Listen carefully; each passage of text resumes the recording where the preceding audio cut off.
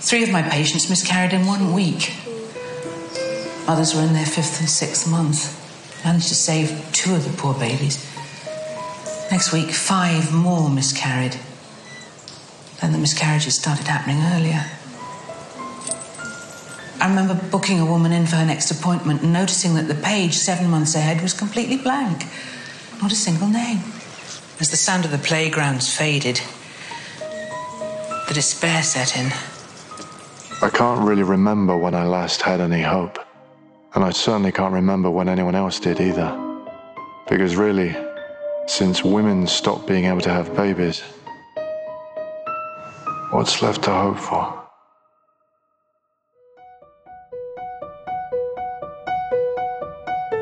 Feeling lost? Then you're in the right place. I'm Amanda Knox. And I'm Christopher Robinson. And this is Labyrinths. The 2006 Alfonso Cuarón film, Children of Men, paints a bleak picture of a world that hasn't seen a successful pregnancy in 18 years. It's a premise that also animates The Handmaid's Tale. For whatever reason, human fertility plummets. And when it becomes incredibly difficult or impossible to procreate, society transforms in ugly ways as it nears collapse. But that's just science fiction, right? The number of men with good enough semen quality is declining all over the world. The rate at which things are deteriorating, that's about 1% per year. That's Dr. Shanna Swan, one of the world's leading environmental and reproductive epidemiologists. In 2017, she and her colleagues published a major study showing that sperm levels had plummeted over 50% in the last 4 decades. The clickbait headlines read, Spermageddon. Suddenly, those science fiction fertility nightmares started to seem a little more plausible. But there's one way in which Dr. Swan's work isn't sci-fi at all. In those sci-fi stories, they never bother to explain why humans are becoming infertile. Dr. Swan, by contrast, has a convincing argument for the cause of this decline. After talking to dozens of women about their struggles with infertility, we started to wonder what this problem looked like on a global scale. Dr. Swan's new book, Countdown, reveals the scope of this problem. For it's not just sperm counts that are declining. There's evidence that the sexual development and reproductive health of both men and women are under threat. Are we not worrying enough about what could be an existential threat to humanity itself? Such a thought is hard to believe. Even Dr. Swan was skeptical at first. Her interest in this field began over 30 years ago when she worked for the California Health Department. The first thing I was asked to do was to look into a complaint, actually, from a woman in Santa Clara County, south of San Francisco. She was concerned about too many miscarriages and birth defects in her neighborhood. That neighborhood was right next to a semiconductor plant that made chips. And in the making of chips, the chips have to be washed with a solvent. But then it turned out one of these storage tanks next to the Fairchild Camera Instrument Company had leaked into the groundwater. It was a major leak into the groundwater. And this community was very close to this semiconductor plant. And that began my entry into this field of environment and reproductive health. And it also began a series of studies on miscarriage and semen quality in relation to solvent use. I have been very curious in all of my work to uncover how chemicals that have the ability to affect our hormones, how do they do that? What can they do? And why are they there? Why do we need them? Where did they come from? And how do these chemicals affect males and females differently? I was asked to be on a committee for the National Academy of Sciences. And that committee was given the charge of determining the strength of the association between endocrine disrupting chemicals and human health.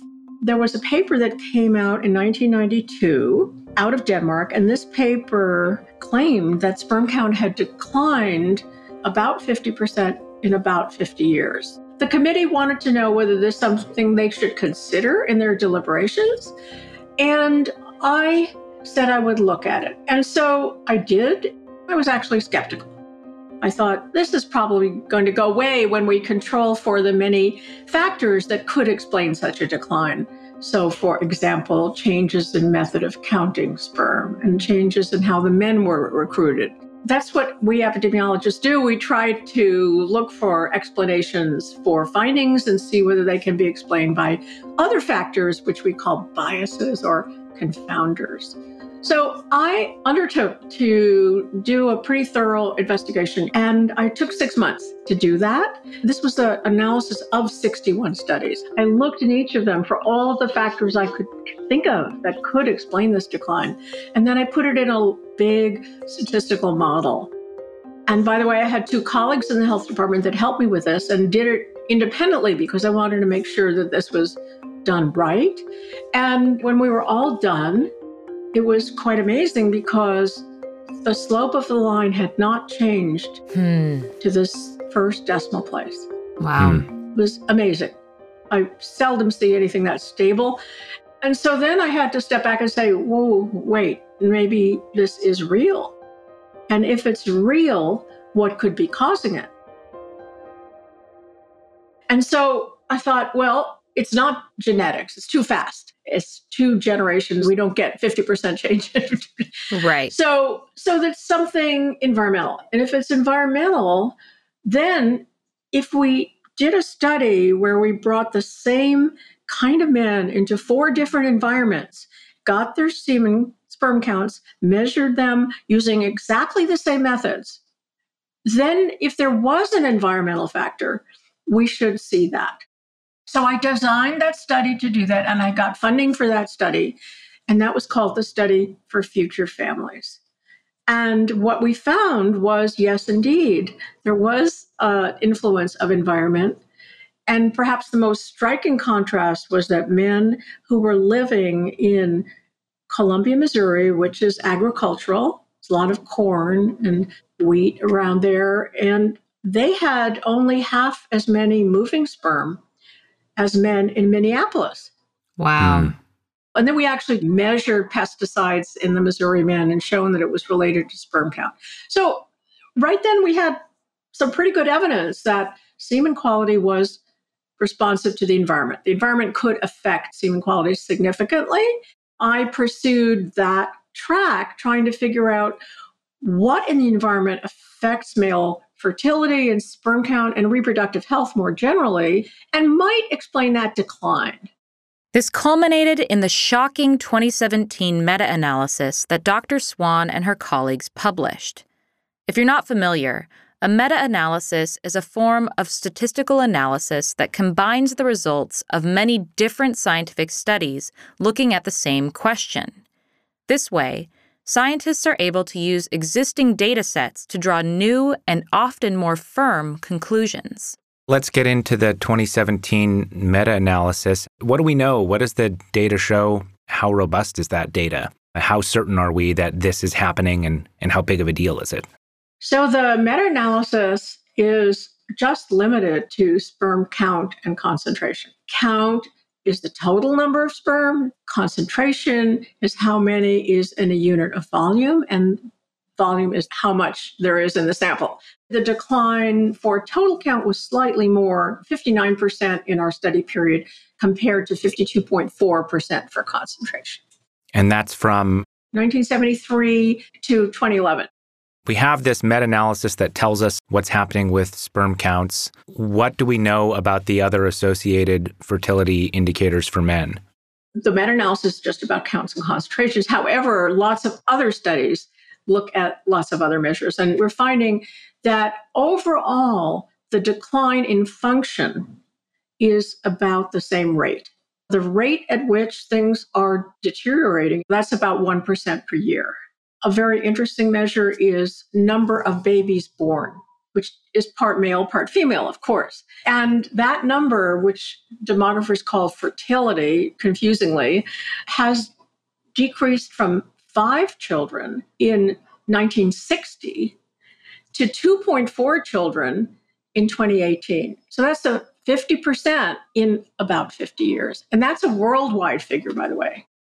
It's important to note that there are lots of explanations for a decline in fertility as defined this way, including economic and cultural trends, like the empowerment of women, which leads to higher female employment and decisions to have smaller families at a later age. That said, there are also many things that can't be accounted for by such social and economic explanations. Testosterone has gone down, genital birth defects have gone up, testicular cancer has gone up, erectile dysfunction as measured by testosterone use in young men has gone up, and then there's a similar array on the female side. And the fact that these are occurring at approximately the same pace and they relate all to the reproductive system suggests that they're all interrelated. They all are correlated. A man with a low sperm count is more likely to, of course, be infertile, but also more likely to go on to testicular cancer. They've been called the testicular dysgenesis syndrome. And that's really critical because it points to the formation of the testes. Testicular testes, dysgenesis malformed, and a syndrome coming out of that. When you interfere with the development of the testes in utero, early pregnancy, that has ramifications at birth, in the birth defects you can see, and later testicular cancer, sperm count, and reproductive function, fertility, etc. What we're seeing is a disturbance in very early pregnancy, and then the question is what's causing that? And is this also supported by data with reproductive fertility issues with women? On the female side, there's less data. It's relatively easy to get a sperm count, but it's very hard to get an egg count. Right. And even if you got a count of the eggs, which you could with a sonogram, you wouldn't know the quality of the eggs. You also don't know what's happening in the tubes and in the uterus. Women's fertility measures are hidden from us.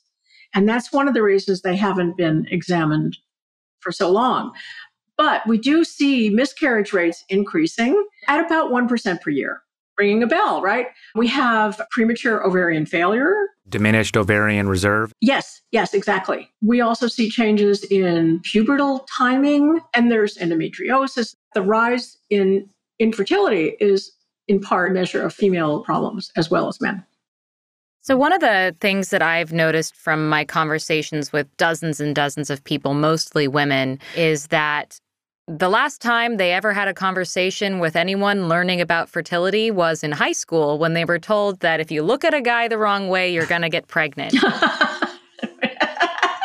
That's a pretty limited amount of information, and we should go beyond that. And I think part of that is to help people understand how they could keep reproductively fit. You know, we hear about heart health, about keeping your blood glucose down and keeping your blood pressure down. But in fact, your reproductive parameters are measures of health as well. When reproductive health is poor, for example, when men have low sperm count or are infertile, they actually have more heart disease, they have more diabetes, they have more cancers, and they die earlier. Wow. And women who have reproductive problems have implications for their later health, their reproductive cancers, and their mortality as well. So it's important to be aware that this is something that affects everybody and not just take it for granted. And even more importantly, to be aware of why this is happening. What's causing these declines in fertility measures around the world?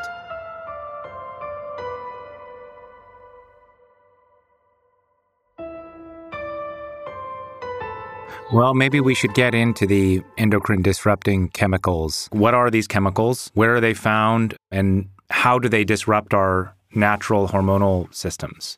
So the first thing, I think everybody knows something about what hormones are, and they're signalers. They carry information from cells to organs and so on. And there's a lot of them in the body, and they're really important for function and development.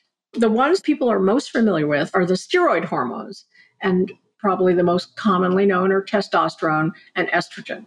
Testosterone's thought of as the male hormone, Actually, women have it also, but at a lower level. And estrogen is thought of as the female hormone, and conversely, men have that also, but at a lower level. And also, they trade off. These things are very fluid, and they're very necessary for reproductive function. And because they're necessary for reproductive function, I was interested in chemicals that could alter them. So it turns out that there are many, many chemicals that have the ability to alter our own estrogen, testosterone, and other hormones. Everything we depend on to develop and function properly can be impacted by one or another chemical in the environment. So when I started to get into this, it was because a friend, John Brock, he was a chemist, back in 2000, I think, and he said, Shanna, you should study phthalates. And I was like, why? And what are phthalates? Phthalates are not something we usually hear about, but they're in products that we use every day. Phthalates make plastic soft and flexible. So any soft, squishy object like a rubber duck or a shower curtain or soft tubing will contain phthalates. Another class of phthalates increase absorption. So that could be absorption of a chemical into your skin in a hand cream, or it could be a pesticide that you want to be absorbed into the plant. They also help maintain odor and color. So they're put into fragrances and they're put into nail polish, lipstick, anything with color. And what John Brock told me was that they were in everybody, including pregnant women. So that was the first part of the story. It still didn't motivate me to study them, though. The second thing he told me actually did motivate me, because what he said was that there were a series of experiments done by the National Toxicology Program, which showed that when the mother rodent is exposed to certain phthalates early in pregnancy, then her male offspring were altered. How are they altered?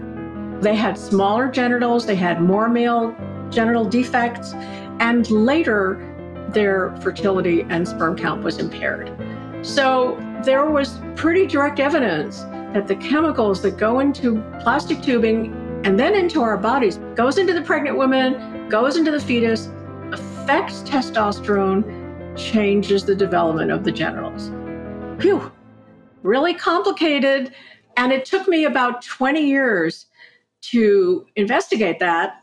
Following John's good suggestion, I decided to look at that in humans. I knew if I got the urine from the mothers during pregnancy, I could see how much phthalates they were exposed to. Then we could say, okay, what happens on the other end when the baby's born? The cluster of changes that they had found at the National Toxicology Program were named the phthalate syndrome, which is pretty dramatic because there's not too many chemicals that have a syndrome named after them. So there was this phthalate syndrome, and the question very clearly is, does it occur in humans? I got the children to come back for an exam to look for the markers that had been seen in the animals. And the answer was yes. The answer was yes, that when the mother had higher levels of certain phthalates, particularly those that were known to lower testosterone, then we see these changes. Why testosterone? Given all the hormones, why was that so important? Well, it turns out that when the male genital tract is developing in early pregnancy, it needs testosterone to become the genetically typical male. And if that isn't there, then the default, if you will, is that those organs don't develop and the male develops in a more feminine manner. And people agree, I think, that we demonstrated the phthalate syndrome in humans. Well, why this is so important is that this was the first time that actually measured levels of these chemicals could be linked to the specific syndrome in humans. They led to lower sperm counts and infertility. So we had the complete path, if you will, from prenatal exposure to sperm count and infertility. On the level of the actual chemicals and hormones themselves, what is actually happening with the endocrine disrupting chemical? Is it sort of mimicking, or is the body mistaking it for a natural bit of testosterone or something? There are many ways that endocrine disrupting chemicals disrupt. One of those is through receptor binding. There are androgen receptors that are looking for androgen testosterone molecules. And if that receptor is occupied, then the body gets the signal that you don't have to produce any more testosterone.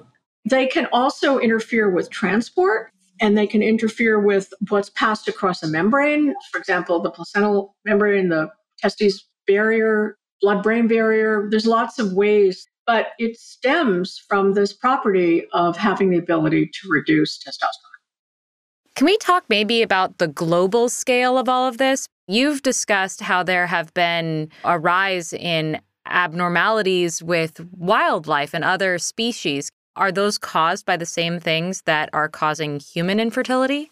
So the brief answer is yes. And the impacts of these chemicals on wildlife is universal, unless they're asexually reproducing. I'm not talking about those, but sexually reproducing animals will require steroid hormones of some kind. They might not be the same as ours, but the chances are good that they're going to be affected by these chemicals. For example, atrazine, which is the second most commonly used pesticide in the world, affecting the general development of frogs to the point that you have male and female organs in the same animal. You have alligators that are impacted by runoff from pesticides in agricultural areas in Florida, where you see very small genitalia and very small clutches of eggs. So infertility, decreased reproductive function. I don't know any species that are not affected. And everywhere, as far away as the polar bears in the Arctic Circle, these things are circulated globally, and their impacts are going to be important for the reproductive health of all of these species. And by the way, a little environmental justice point here, which is that those animals did not opt for this. They did not ask for this. They did not participate in this. This was imposed on them. And while we may have some choice, they don't. One reason these endocrine disrupting chemicals may pose such a threat to human fertility is that exposure to them can affect successive generations in a cumulative way. The easiest way to think about transgenerational transmission of the effect of endocrine disruption is to think about who's exposed. So the mother is exposed. She uses the plastic stuff. That stuff gets into her bloodstream. Then it crosses the placenta, and it gets into the bloodstream of the fetus. Okay, so that's 2 generations. And then within that fetus are the germ cells that go on and make the eggs and the sperm for the next generation. And they're exposed. Right. So these 3 generations are exposed. The plastic that I'm getting from microwaving in this plastic container while I'm pregnant could play out in the offspring of my child, and conceivably later generations as well. Right. Pat Hunt has done some beautiful work. She's at the University of Washington. What she's shown is the impact of successive exposure. When your child's offspring is born, they are also exposed. So they get a double whammy. And she showed that in 3 generations, that 20% of her animals would be completely infertile. Wow. But you want to know the good news side of that? Sure. Yeah. Pat also showed that if you clean up the environment of the rodents, in 3 generations, you can recover normal function. Amazing. So that's really encouraging. Well, if we don't figure out a way to solve this problem, clean up our environment, what is our trajectory? How realistic or unrealistic is a children of men type scenario? Well, we don't have to go very far to see that more and more people are using assisted reproduction. That's definitely on the increase. And by the way, it's a big environmental justice piece here, too, because not everyone can afford that. Yep. Not only within a country like the US, but also worldwide. There definitely is going to be increasing use of assisted reproduction. If you just look at the sperm count decline, I was asked by many people to say, well, when does it hit zero? In 2011, 47 million sperm per milliliter. Okay, 47 million per milliliter is close to the point at which couples have trouble conceiving, take longer to conceive. The probability of conception every month goes down as you go below 40. That was 10 years ago. So if you continue that line, which I am reluctant to do because I'm a statistician and I don't like to go past my data, but you could hypothetically say it hits zero in 2045. Gosh, that is not far away. I'm not saying that's where we're going to get to. Biological curves are not straight lines. So biologically, you cannot just go down to zero, period. Nevertheless, the bottom line is you're going to be extremely low and you're going to be needing more and more assisted reproduction.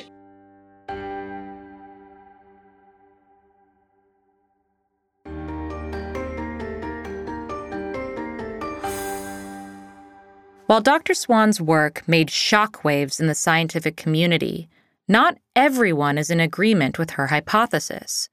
Recently, a new paper by a team at Harvard reevaluated Swan's 2017 meta-analysis and argued that it had methodological problems. One area they focused on was the distinction between Western populations and other populations in Swan's study. Their worry is essentially political in nature. They write, "The paper has been marshaled in service of the narrative that the fertility and health of men in whiter Western nations are in imminent danger. Such narratives about the decline of men have been taken up by white supremacist and misogynist groups who claim that men in the global north are victims of their liberal feminist environments." This has, in fact, happened. Alt-right figures have harped on the sperm count decline as a sign of the supposed feminization of men.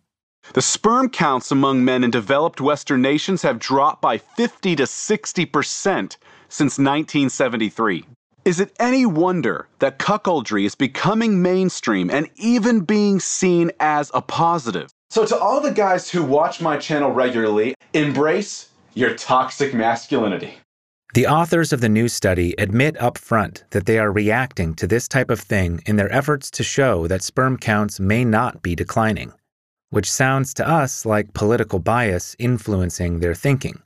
You should always be skeptical when your chosen theory has political consequences you greatly prefer. The fact that Swan's theory has been bolstered by the alt-right is annoying and inconvenient for her, and a good sign that her thinking is not influenced by political outcomes. In fact, the only reason Swan's study specified that the sperm count decline was happening in Western populations was because the data was not robust enough in the rest of the world to show statistically significant trends there. But that does not mean the decline isn't happening globally. It's also worth noting here that the new study isn't based on new data. Its authors are using the same data from Swan's study and merely forming an alternate interpretation of that data. They argue for what they call the sperm count biovariability hypothesis. Essentially, they claim that the decline in sperm counts may just be the result of natural variation over time. We're not statisticians or epidemiologists, so we won't venture an opinion on which hypothesis has the greater weight of evidence behind it. What is definitely certain is that the count has been declining, and that we don't have much data prior to 50 years ago. So, this decline could be the result of a natural cycle that ebbs and flows over the decades, as the Harvard study argues. However, the new study only addresses sperm count and says nothing about the many other indicators of fertility problems on both the male and the female side that support Dr. Swan's hypothesis. Furthermore, the authors of the new study present no convincing explanatory model for why sperm count would vary over time like this. And the natural variance over time hypothesis bears a striking similarity to the arguments made by climate change deniers, who acknowledge rising global temperature trends, but chalk them up to natural cycles of the Earth rather than human activity. So how would you compare the denial of the gravity of this issue to climate change. So initially, climate change was denied altogether, and then it was accepted as a phenomenon, but people said, well, it's not about human behavior. Right. And then human behavior began to be considered as an important cause. And the same thing with sperm decline. When the paper came out in 92, it was denied. I even denied it. And then gradually, as the evidence came in, I think now in my 2017 paper, I don't get people saying there's no sperm decline. What they're saying is, well, it's not due to these chemicals.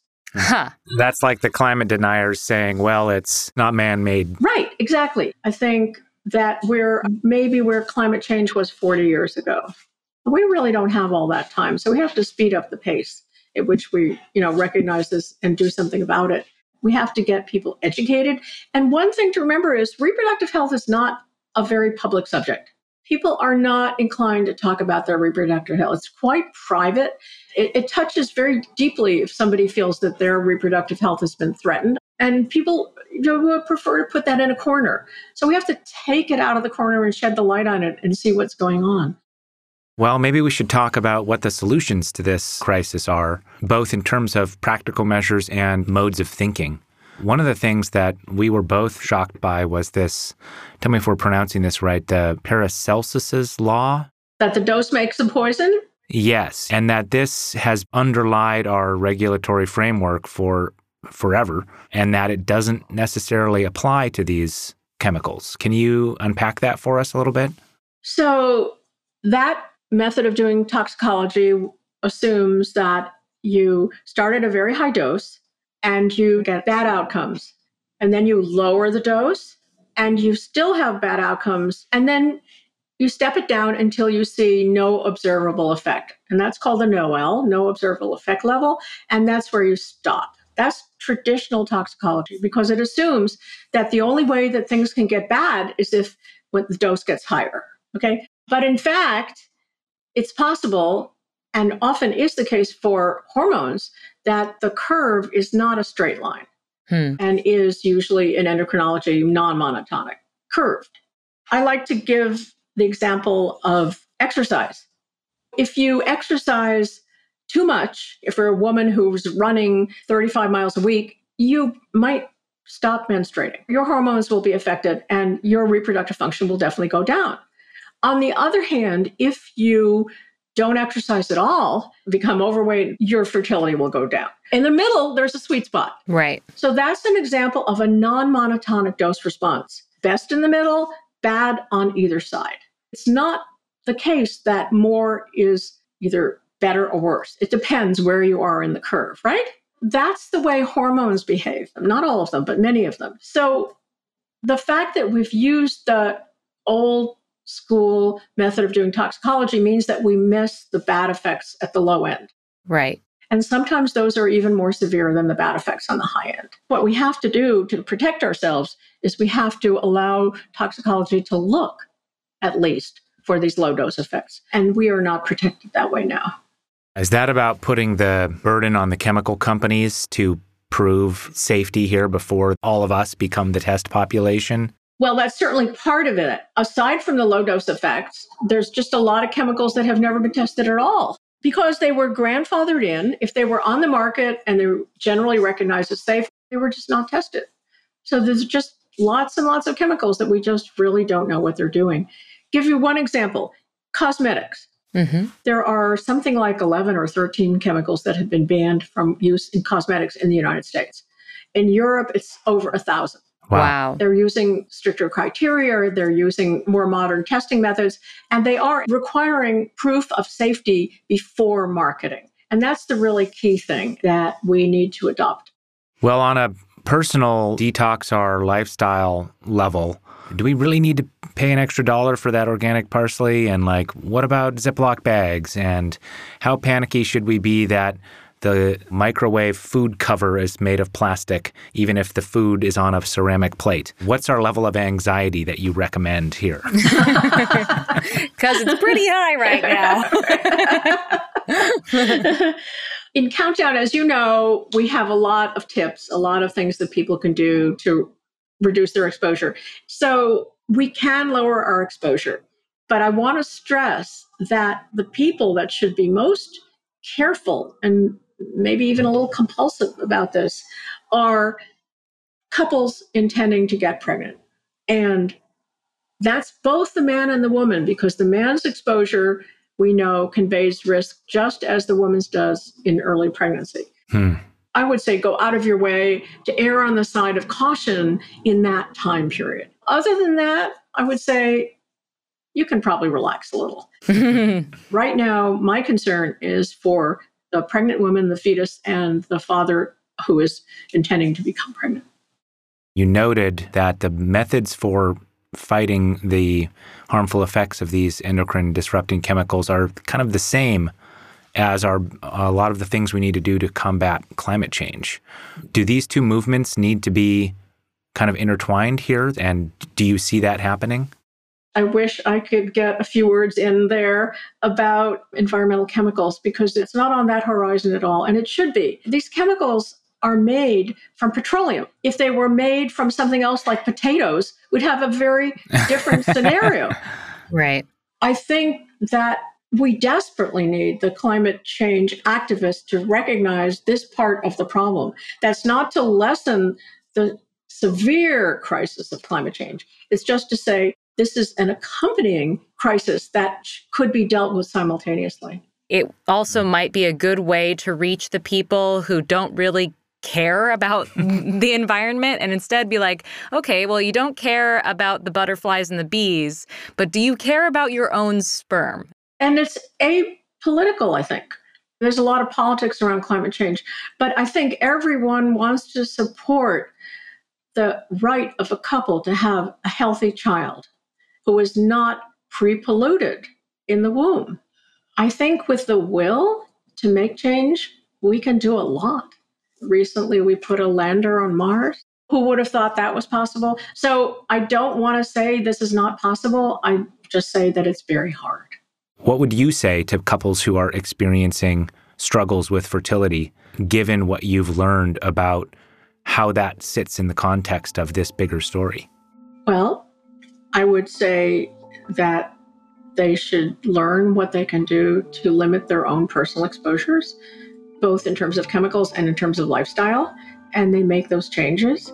And I think it would be good if they didn't blame themselves, because we don't need that and it's not helpful.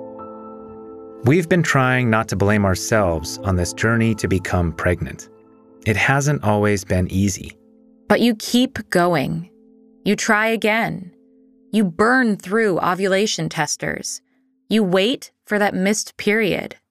And you cross your fingers. Hold the tip in the urine stream for 5 seconds. Oh dear, okay.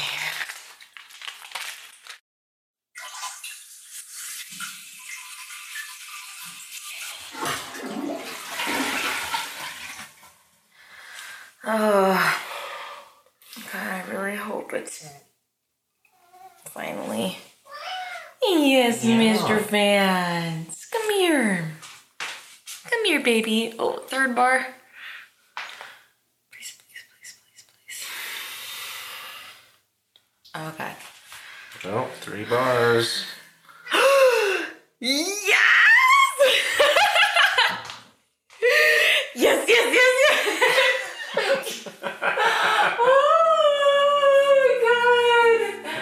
Oh, thank goodness! Oh, yay! We did it! That's right. We're pregnant! And we've been recording audio of our own experience from day one.